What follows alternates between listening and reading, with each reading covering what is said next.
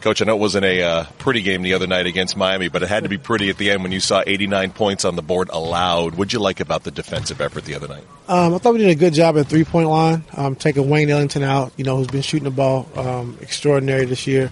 And just our overall physicality. I thought we were on bodies, we were physical, did a good job on Whiteside, keeping him off the glass. I just thought overall defensively we did a good job of just closing out to the three-point line and also doing a good job in the pick and roll. I got to imagine tonight, as we look forward to Houston and all those three-point shooters, what are you telling these guys about defending the Rockets? Well, I think you got to show CP and James, different looks. You can't give a great player, a steady diet of the same thing. We're going to do some switching. We're going to do some blitzing. We're going to do some showing. So there's got to be a lot of different looks. Can't give a guy a steady diet of the same thing. So, the pick and roll defense is going to be critical tonight. Unfortunate to lose Kevin Love last week with the broken hand. Sounds like no surgery, but still at least 2 months away. How are his spirits going?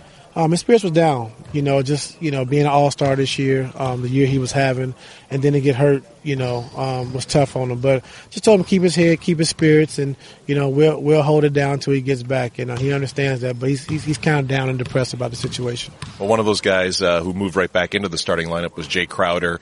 Looks like his numbers are coming back to what it was last year. He had a big three-pointer in the win over Miami. What do you need most from him? I think it's toughness. I think defensively just bringing the physicality to the game, being able to guard 4 positions. And I think, like you said, knocking down his open shot, getting to the basket, getting to the free throw line. So, he's starting to come around, and he's playing good basketball right now.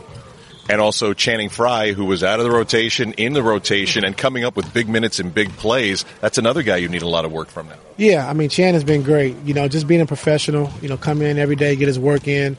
Understand that, we had a numbers game situation and we had a lot of guys that were playing.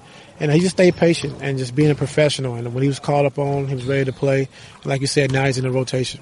Was this the best time you ever had moving a calendar from January and flipping it up to February? I think D. Wade said it after the game the other night. He said January is over. So, now we got a chance to have a fresh start in February.